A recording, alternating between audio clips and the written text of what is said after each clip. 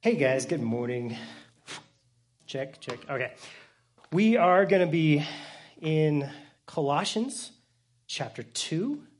We're going to go through the first 10 verses today. Today's sermon is called Jesus Destroys Philosophy. Jesus destroys philosophy. Next, well, let me go with it. I'll get into that in just one second. Let me pray for us. So, God, I thank you for each and every person here, and I thank you that you love us so much that you have given us your Son. And Lord, we celebrate Jesus today. We celebrate what he did for us, dying on the cross for our sins, rising to show us that payment was accepted, and we love it, God. We receive it. It's a free gift to us, and we open it. Lord, I thank you that you work by giving and by making promises to us. And you don't require us to make promises to you or to be impressive or to be anything, really. You just love us. And God, I pray that that love that you give us would transform us as it sinks down into our hearts and helps us to be whole like we've never been whole before, to be healed, to be cherished, and to be known and understood like we've never been before. We give our lives fully and completely to you for your will to be done. In Jesus' name we pray. Amen. Amen. Okay, today, Jesus destroys philosophy. Over the next 3 weeks or studies, that we're going to learn about 3 attacks to the gospel in Colossae that they were dealing with, but it's very applicable to 3 things that we are going to be dealing with in our lives, and the 3 things we need to know how to handle. So this week we're going to talk about philosophy, how Jesus destroys philosophy. Second, we're going to talk about legalism, how Jesus destroys legalism. So we'll be talking about that next week. And then the week after that, we'll be talking about how Jesus destroys carnality. You might not know what all those words are now, but by the end of 3 weeks, you will. And it'll be like a trail of bodies that Jesus has left behind just in his wake of destruction. I'm excited about it. Okay, so first up is philosophy. What do we mean when we say philosophy? What I mean is ideas or solutions that come from man. Ideas or solutions that come from man. So that's like when men have solutions to men's problems. Like, okay, we have a problem, so we need to figure this out. And these solutions can look good. Okay, how many of you have taken a philosophy class in school or college and so they can look good, but they might not actually be truth because a lot of philosophies are just theories. They are what I call man fixes. Man fixes. Anything we turn to besides God's plan for salvation and transformation. So that's called the human condition. So in philosophy, there's something called the human condition where we need to know who we are and what our purpose for life is. That's the human condition. And furthermore, what we do with our sin. Well, men have tried to come up with all kinds of philosophies and fixes that we turn to instead of turning to God. But God's plan is always Jesus. That's his plan. That's his plan for saving you. That's his plan for transforming you. That's his plan for your future. That is always God's plan for you.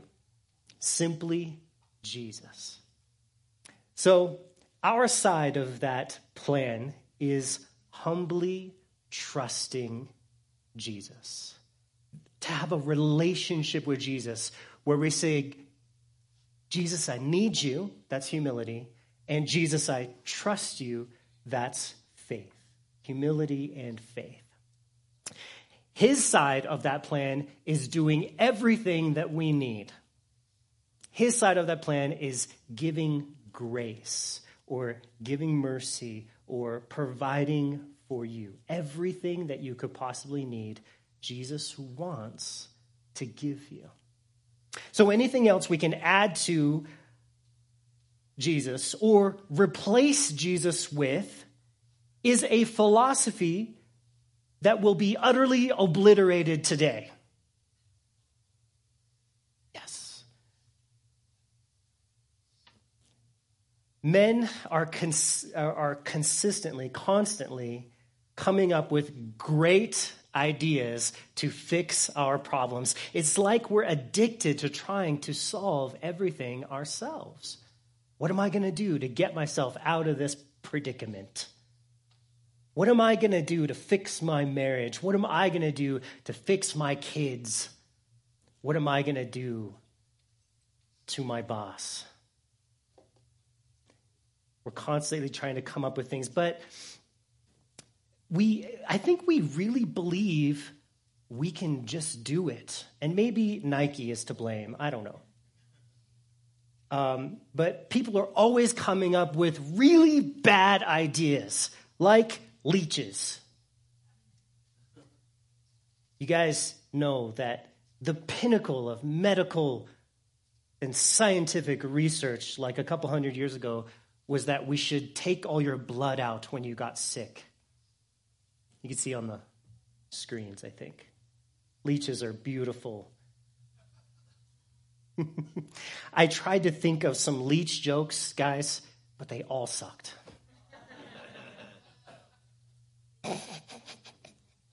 So I'm going to give you, let's see, besides leeches, I'm going to give you 3 or 4 bad ideas that people have had. Okay? You guys ready for this? Bad idea number 1, lawn darts. You guys know in the late 1950s, there were several game manufacturers that invented this outdoor game where one player heaves a weighted foot-long metal-tipped dart skyward, hoping to land and stick it in the middle of a plastic hoop placed at the feet of his opponent 20 feet away. Several decades later, after more than 6,000 children had been injured and 3 killed by these weapons of destruction, it goes down as one of the worst kid toys ever. Bad ideas, right? Bad ideas. Second bad idea that we've come up with. These are not necessarily philosophies, but they're just kind of funny. Toads to the rescue. Okay, in 1935, in Australia, the sugarcane crops were being decimated by these hungry beetles, okay? So to save their farms, these sugarcane farmers decided to import 102 toads from Hawaii to scarf up the beetles, okay?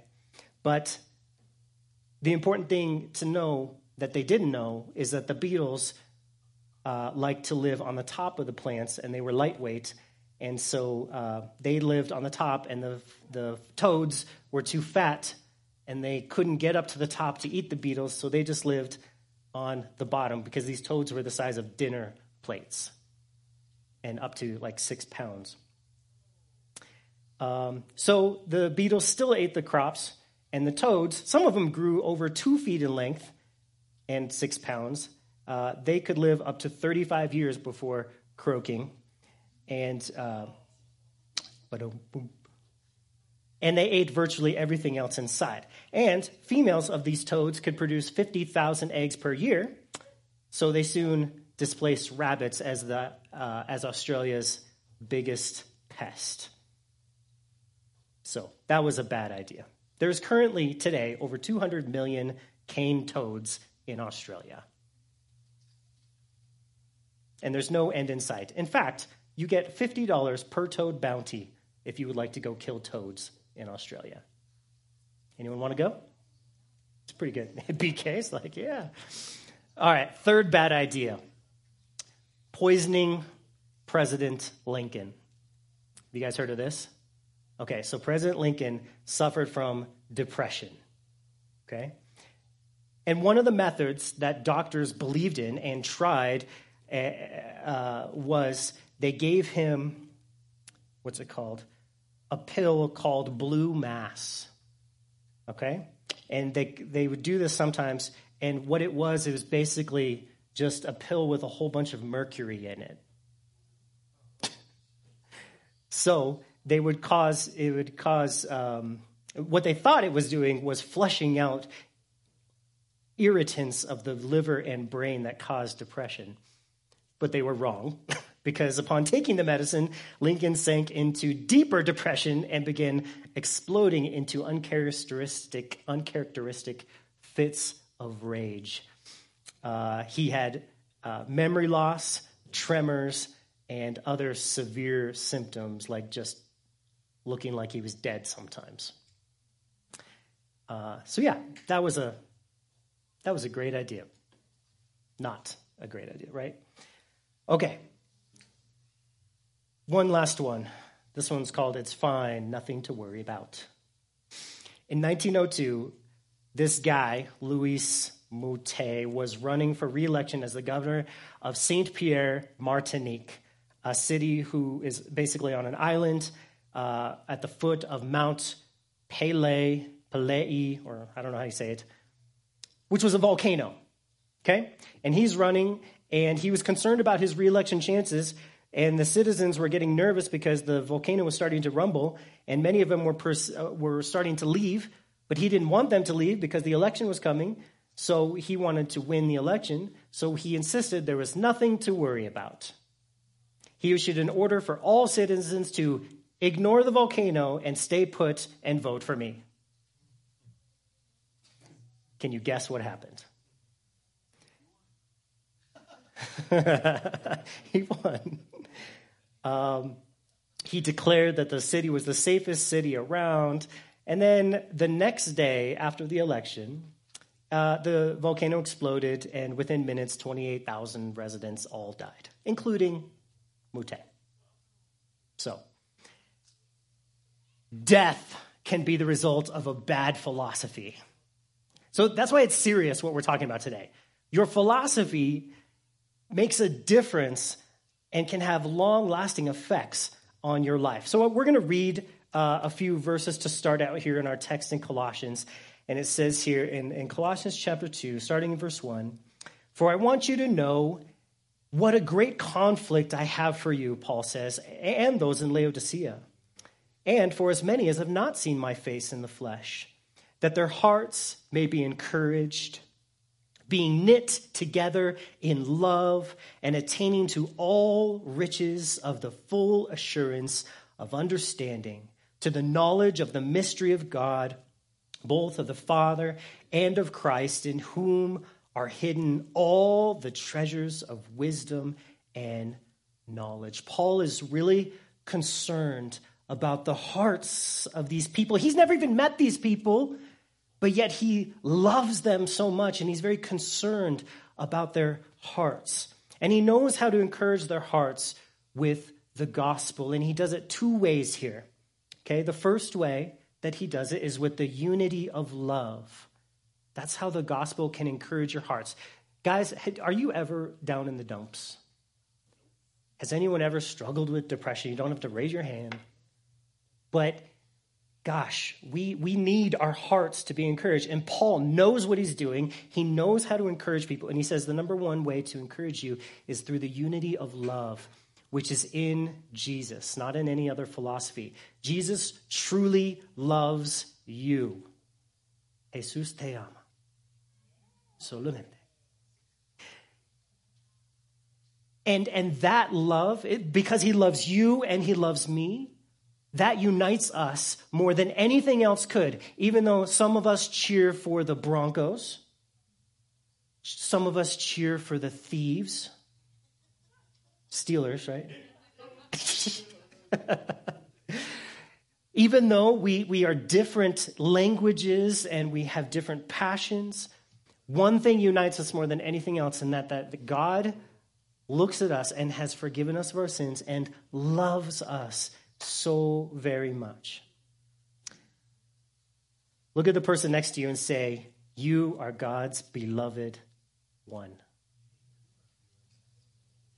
Now say, so are you. We need to hear that. Doesn't that feel good? To hear that you're loved by God?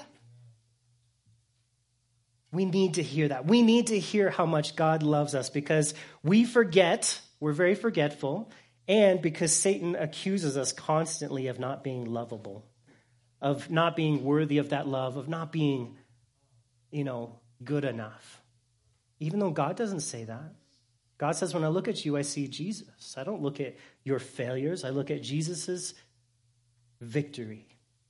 So Paul is helping them to fully understand this truth that they are loved, which is in Jesus, he says. He understands how everything works and what's needed in every situation, and God provides to us what we need in every situation by loving us. That's what we need, and that's the basis of our philosophy. Is not that we love God, because we honestly stink at that. But God loves us. And that is the foundation of true philosophy that's going to help you. And the second thing he says, in whom, so the two ways that God that Paul helps us, just to review, was the unity of love and to understand that truth. He wants them to understand that they're loved, and then he wants them to understand truth. And then the next part of the verse says, in whom are hidden all the treasures of wisdom and knowledge. Mystery. You see that word mystery, and he uses the word hidden. He used the word mystery in our text also. This doesn't mean that God is hiding truth away from us or hiding what we need away from us. What these words mean is that it's kept safe for you. It's reserved for you. It's not kept secret or kept away from you. You'll know where to find it when it's needed. When do you need to feel loved? Man, that's a good question. I need to feel loved every single morning. Or else I wake up and I'm in a bad mood. I wake up and feeling like I have to prove myself to the world. But God, he is there to help you to know that you are loved every single day. All we have to do is come to Jesus to know this love. With a humble heart and a trusting heart, saying, Jesus, I need you, and Jesus, I trust you. You will know love like you have never known anything before, because God will deliver you fresh packages of his love into your heart, like when HelloFresh shows up with their box of food. Oh, I love getting that delivery. I like cooking those. They're fun. And he calls this love riches and treasures. I love those two words because that shows that what Jesus gives you is more valuable than anything else. What do you have going on that is more important? God says nothing. Nothing is more important than knowing how much God loves you, than experiencing that love and knowing the value that comes by knowing that you belong to Jesus, that you are his beloved and he is yours. All this is in Christ, Paul says. He holds everything that we lack and he shares everything that we ask for. Going on in the text, he says, now this I say.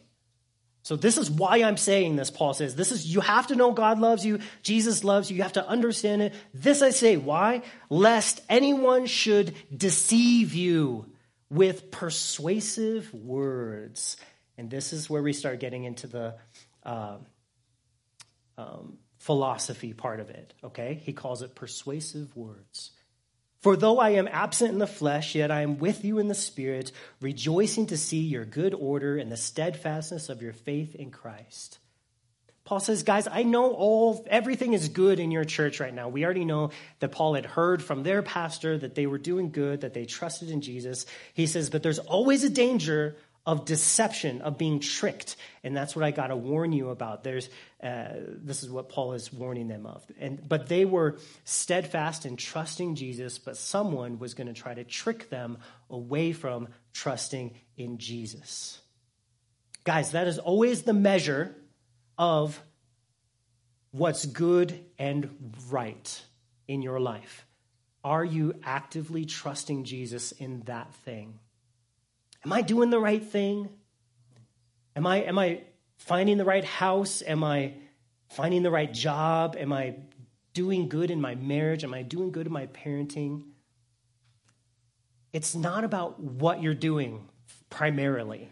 I mean, obviously killing someone, that's not good, but it's about, am I trusting Jesus in that thing? That's what measures a Christian. We're not measured by the things we do. We're measured by how we are trusting Jesus. That's how God is growing. He will grow you first to trust him.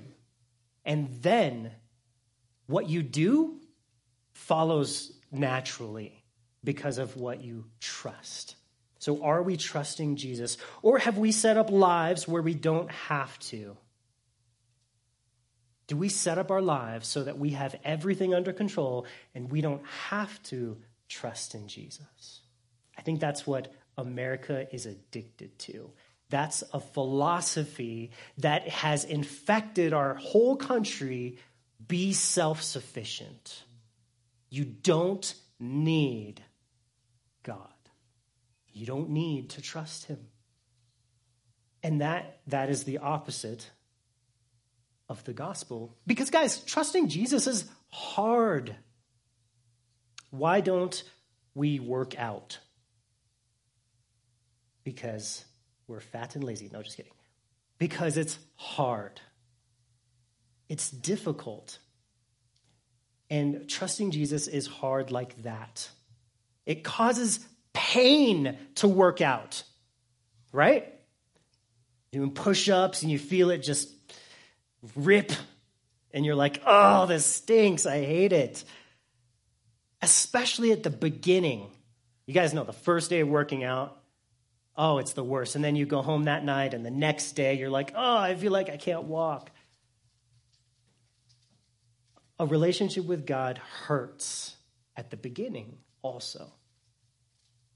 Trusting Jesus, living by faith in him, leads to a life that is steady and in good order, like Paul says about this church. He's like, I'm so happy for you guys because you guys are steady and you're in good order, and I can see that you are trusting Jesus because your lives have followed that.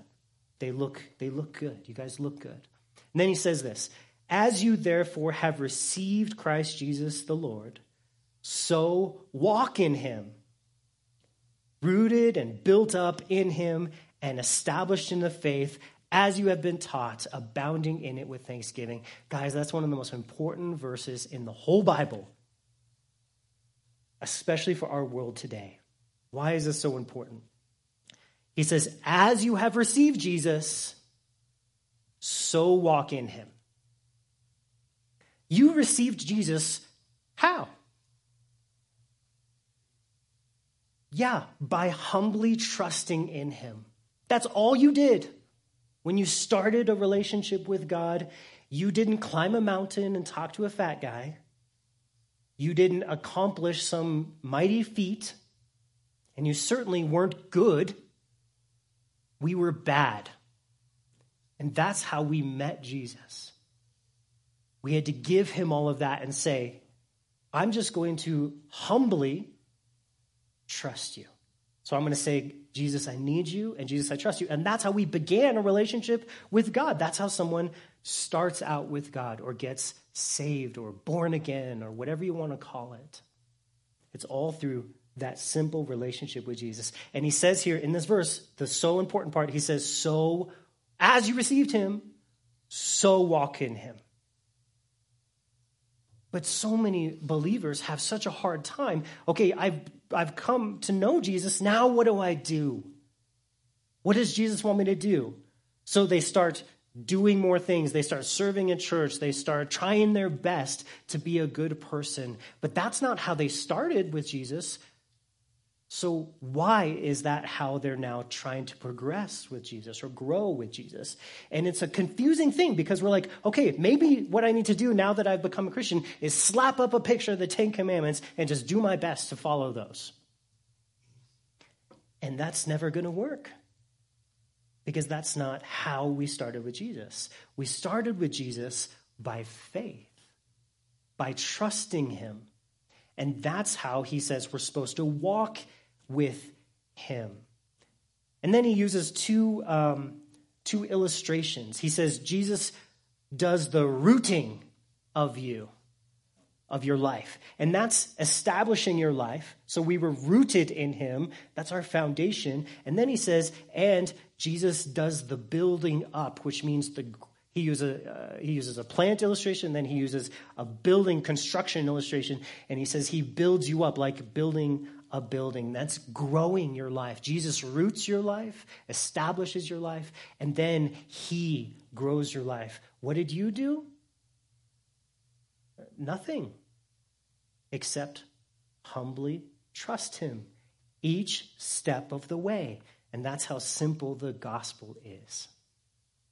One of the most important verses. So the gospel is that we can just abound in that life of humbly trusting Jesus every day. And that life hurts sometimes. That life is difficult sometimes because you know why? I think I can add some good things to my life, but I'm wrong. I think I can do more or try harder. And if I don't try hard, then what am I doing anyway? But God says it's not about what you do. It's about me and what my son did for you.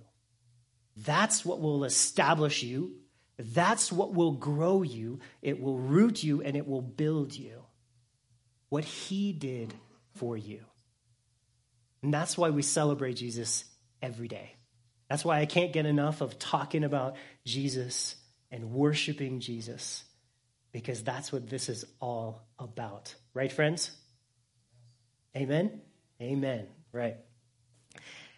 Okay, so we need more of Jesus every day. We need more trusting Jesus every day. Well, how do I know if I'm doing it right? He says here, abounding in it with thanksgiving. Are you thankful for his grace every day? Or are you worried about what you need to do or what you haven't done? Are you simply thankful for all that Jesus has done for you today? Or are you stressed about what you need to do to impress God or to earn his favor or help? That's how you can test where you're at. God wants you to be able to just live confidently knowing that you are a dirty, rotten sinner who he loves unfairly. He loves you when it's not fair. He loves you so much you don't deserve it. He wants you to be so confident in that you give him thanks for it even when you don't feel it, even when it's hard to believe. He loves you in that way. He wants you to give thanks for it. He says, so walk in him. That's how the gospel works. Walk in what Jesus has already done. Walk in him. He doesn't say you have to run. He's describing your everyday walk, what steps you take every day. What am I doing today? What direction am I going? I am doing what I'm doing because of what he did. That's how we make our decisions. That's how we live our whole lives. Why do I pray for my spouse? Why do I pray for my boss? Why do I love my neighbors? Why do I love my enemies? It's because I'm walking in him. And he explains to me that he loves them. I want to walk in him every day. I thought this was going to be a warning about false philosophies, this sermon today. Yes, it is, but we have to understand the truth before we can recognize the lies. So that's what we've been doing so far. We've just been learning the truth. You know how they teach bank workers to recognize counterfeit money? It's not by showing them false money, it's by showing them the real thing. And they teach them what the real thing looks like. And then when the false one comes across their desk, they're like, it's this trash. They recognize it instantly. And that's what Paul is doing here. He's teaching us the real thing, what real Jesus is. And so then when we see the false things, it's easy to recognize. He says this, beware lest anyone cheat you through philosophy and empty deceit, according to the traditions of men, according to the basic principles of the world, and not according to Christ. So here's the big, big warning, guys. Man's solutions or philosophies, Paul says, are lies. If it came from man, it's not true. Boom. He calls it empty deceit. Paul just dunked on him. Why? He says, because man's philosophies are based on two ways of thinking that just don't work. The first, he says, is that they are according to the traditions of men. According to the traditions of men. That means that that's the way we've always done things. You know, smarter people than you have figured out how things work, so you just need to do what they say. That's what they tell you in school. Romans had their polytheism for thousands of years. They worshipped all these gods. Jews had their law. This is just how you know God, how you walk with him. Greeks had their many philosophies. Americans have our individualism. These are philosophies that are, Paul says, empty lies. China has its honor culture and hard work and communism. More specifically, what these philosophies are saying is that your meaning and your value can be found outside of Jesus. Anything. Paul says it's empty deceit. It's according to the traditions of men. Be a good person is one of their main ones. Be a good countryman. Be a strong person. That's what gives you value. Search out what you're missing from life in this world by all these different experiences or philosophies. So the first thing that he says is according to the traditions of men, what people have just always thought. The second thing Paul says doesn't work is when philosophies are according to the basic principles of the world. That means this is just the way that the world works. And what he means by this is when he says, you get what you deserve. That's how our world works, guys. You get what you deserve. Your hard work will be rewarded. That's what they thought. A lot of people in our world, that's what they think. Well, if I'm a good person, God will like me. Well, how good do you have to be? Better than Hitler. That's God's standard, people will say. If you're better than Hitler, then God will like you. And that philosophy is a lie. Because God's standard isn't Hitler. God's standard is what? Jesus, or perfection. He wouldn't be God if his standard was less than perfection. He'd be second place God. But God is perfect, and so his standard must be perfection. And so we are in deep trouble. But the philosophy of the world says, well, hey, if you just try hard, you're going to get something back. If you work hard, you'll get more money. And that is how the world works. Teenagers, you work hard, you'll do good, okay? You want to work hard. Working hard is important. But that's not how God works. That's not how spirituality works. Just try hard and you'll work it out. Chase your dreams. Follow your heart. Have you heard these things? Follow your heart. Do what makes you happy. Lies. Guys, lies. It's up to me to accomplish something great, the world says. That may be how the world generally works, but not God. God works completely different. Paul says the difference between that and God is that that's how the world works, but God works through Jesus, which is different. With Jesus, guilty people get to go free. That is good news. Guilty people receive free mercy and grace. That is good news for bad people. Those who work hard and try harder are left outside with Jesus. That's how grace works. God is unfair because he does not work the way that the world works. He gives grace to undeserving people. Anyone who will admit, I am broken. I don't deserve help. I am bankrupt in sin. God says, you get everything. But the person who says, I'm better than fill in the blank, that person doesn't get anything from God. In fact, they're shut outside of his kingdom. Well, at least I'm better than Hitler, so I've earned God's favor. And when God brings me into heaven, he'll say, yep, you were better than Hitler. Come on into heaven. Guys, that's not his standard. That's not the way it's going to work. God always works through Jesus. He's unfair. He gives hope to those who have no reason to have hope. And he rejects those who think they deserve respect. Isn't that crazy how God works?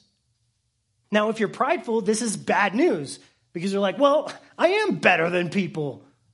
And God's like, let's talk later. But for those of us who know that we are guilty and know that we are sinful, this is incredibly good news, and that's why the gospel is called the good news. The word gospel means good news. So these philosophies are anything that's not according to Christ. Anything that does not accord with Christ, God says, is false. It's wrong. It's literally trying to deceive us out of the riches of his grace that we can find in Jesus. Now, if a philosophy was trying to trick you out of something, I would want to warn you. If I had a friend that was going to try to steal all of your money in your bank accounts today, I would try to warn you, and he would not be my friend. He'd be my enemy.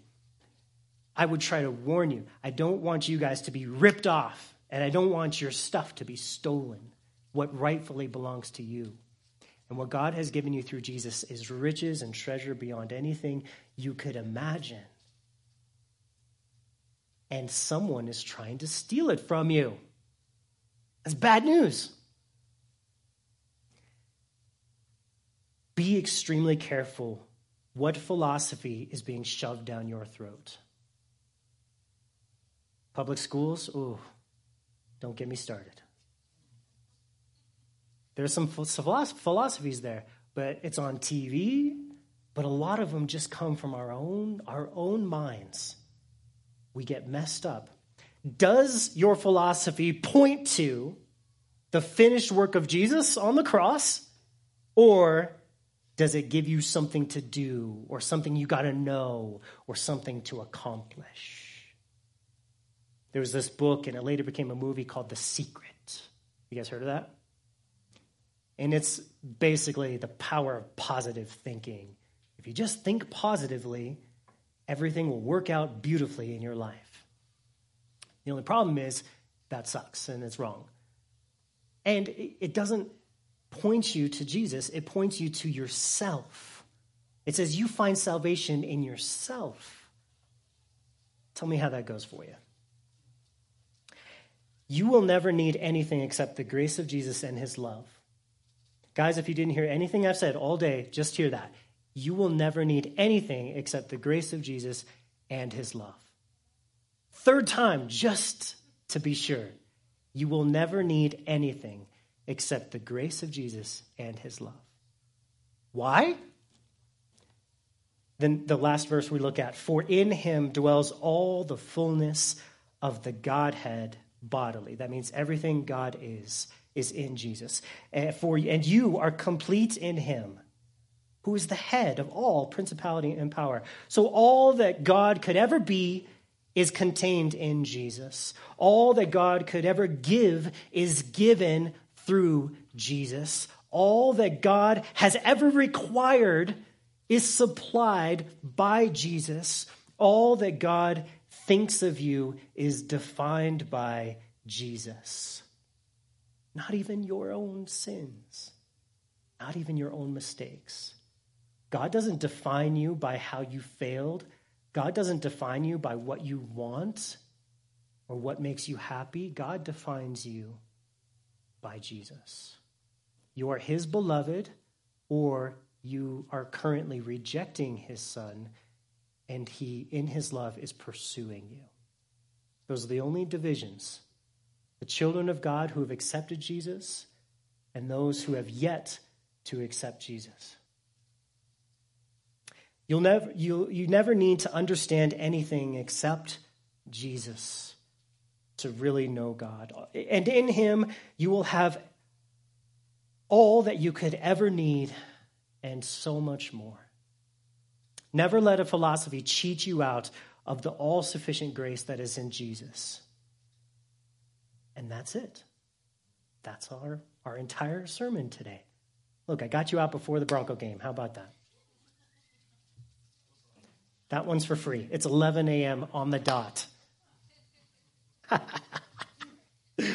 All right, guys, next week we're going to, in addition to our normal time, I'm going to be walking through a really neat app with you guys for your phones.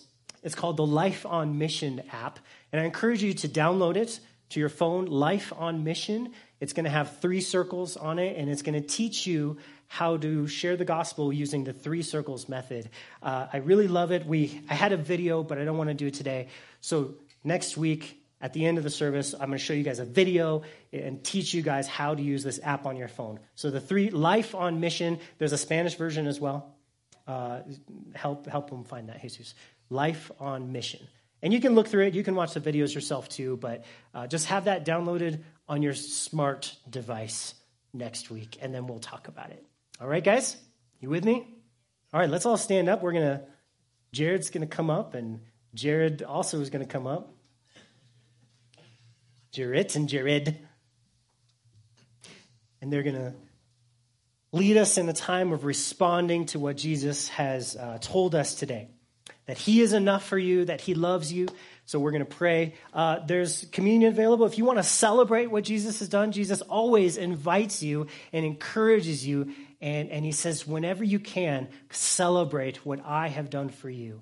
Our philosophy is Jesus loves us unconditionally, undeservedly, and it's amazing. And so we celebrate that by eating a little piece of bread and drinking a little bit of juice, because that represents his body and his blood that were freely given to us and teaches us so much. We'll talk more deeply about that sometime soon. There's pumpkins. You guys know about the pumpkins? Lots of pumpkins. So everyone take some pumpkins, because we have them, and they're awesome. So let's pray. Father, I thank you for your love and your grace and your mercy, and I thank you that we don't have to be experts in every philosophy, because we can be an expert in you. We know that you're there for us when we wake up in the morning with no I told you so's, no condemnation. You're there for us in the evening when we've made a mess of our day and we've screwed it all up. Jesus, you are so faithful. You never condemn us, and you washed us free of all sin and shame and guilt. And Jesus, you invite us deeper every day to know you, to worship you, and find the meaning of our life in knowing you. God, there's There's so much going on in the hearts of all these precious, precious saints. There's so many things that have hurt us deeply. God, I pray you'd help us to come to your feet, to lay those things down before you, and to receive your healing, your love, your Spirit.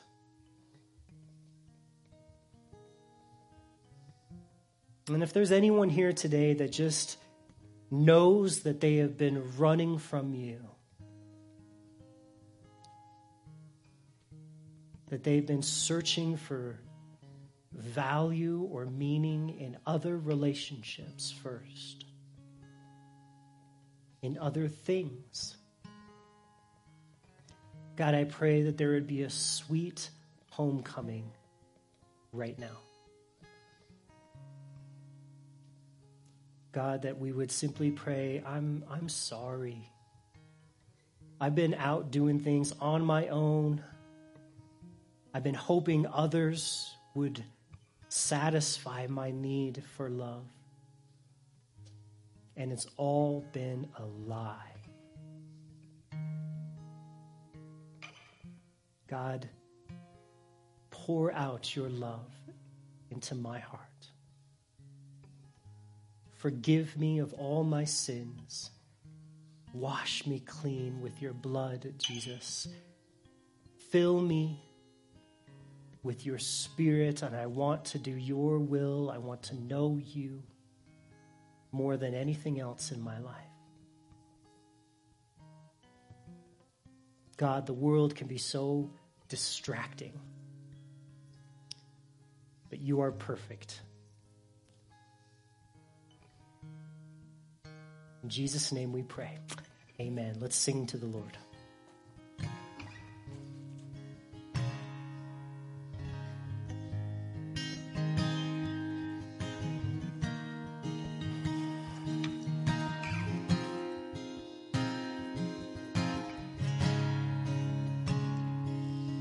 We bow our hearts, we lift our hands, we turn our eyes to you again, and we surrender to the truth that all we need is found in you. Receive our adoration.